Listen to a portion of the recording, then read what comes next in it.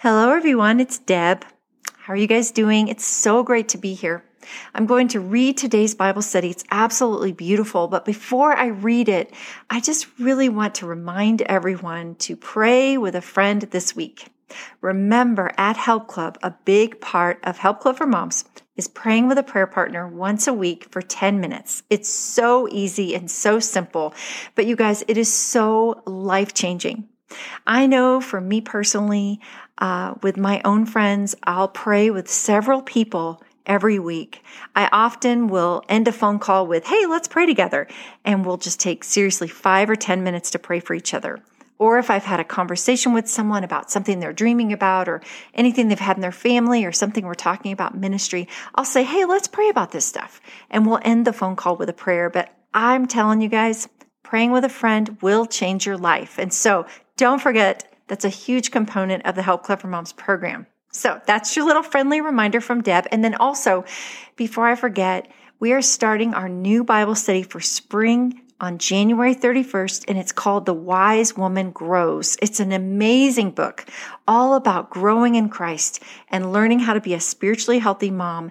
And we're going to be going through Lent together, reading through the book of John. It's so beautiful. I love this book. We just added a whole bunch of kids content that you can use with your children to disciple them, to help them to go deeper in their relationship with Jesus.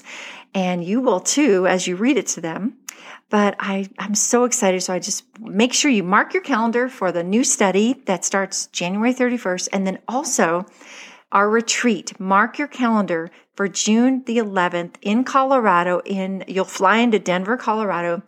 It's in a place called Monument. It's a beautiful retreat center. And we're going to have our retreat here in Colorado on June 11th. Okay? So those are your little reminders for the week. So let's pray. Jesus, thank you so much for my friend listening to the podcast today. Thank you, God, that you are with us. Thank you that you love us. Lord, we love you so much.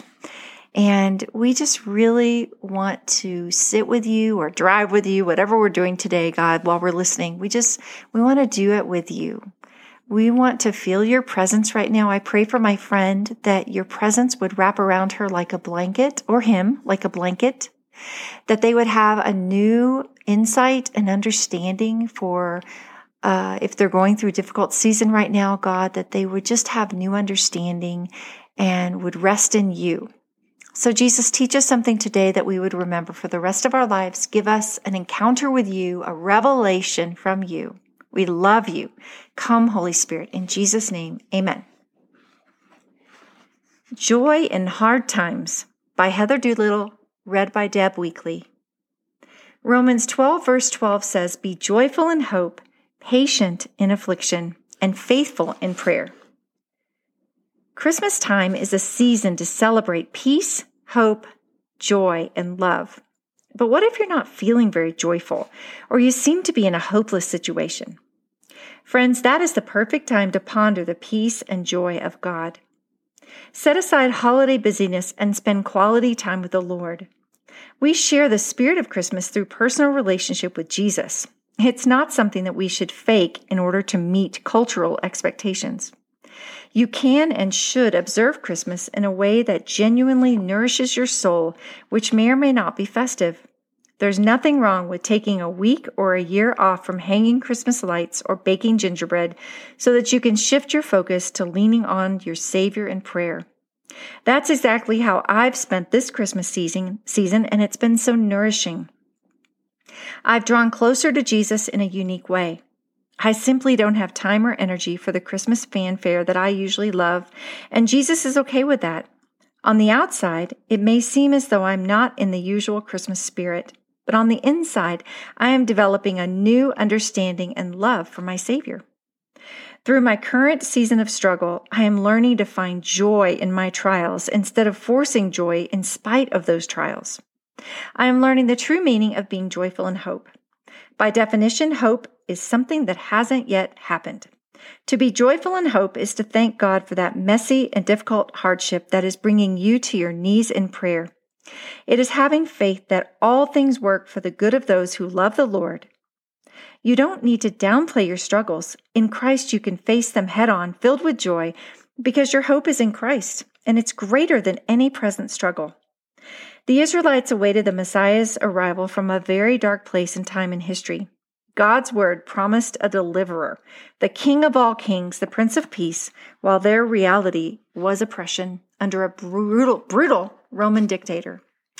As a baby, Jesus was learning to walk and talk, and King Herod was overseeing the slaughter of Jewish infants.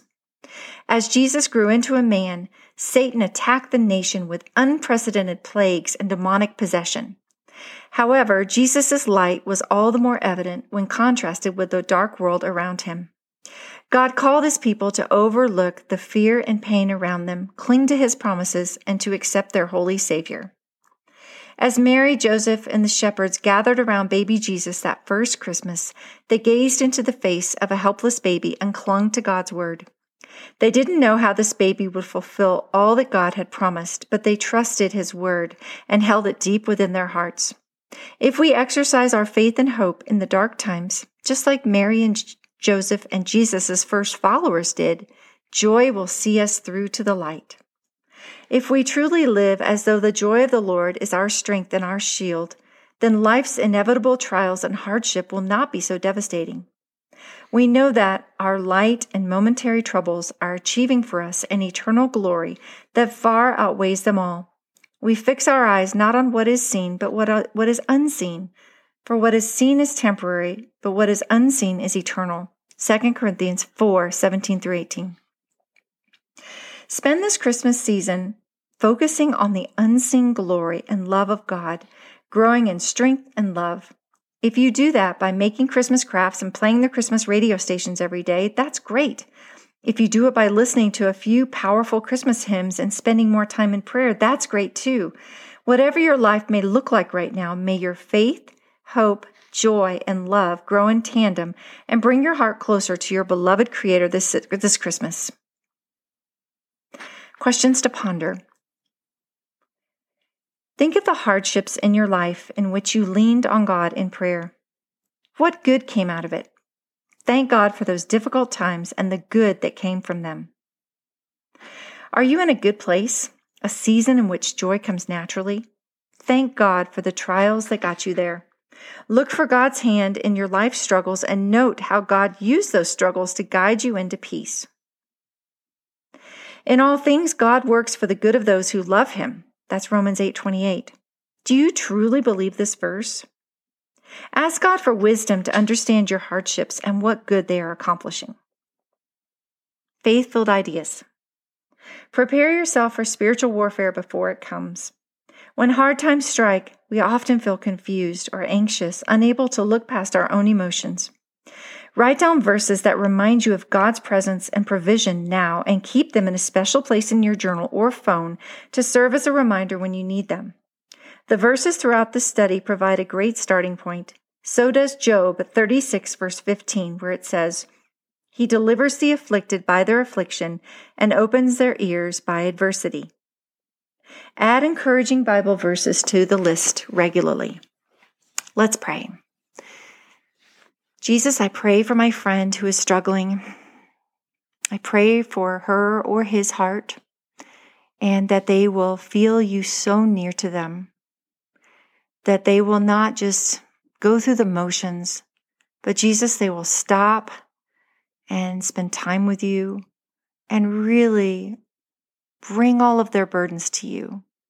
Lord, if they're sick, they would show their afflictions to you. God, whatever it is, Lord, that they would open up their hearts to you, that they would know that you already know what's going on anyway, and you know their hearts, but you just want them to open up and to give it to you. Lord, I pray for those who feel like they're carrying heavy burdens, that they would lay their burdens right now down at the foot of the cross. They would even just see themselves doing it, taking it off like Pilgrim did in Pilgrim's Progress and just laying it down.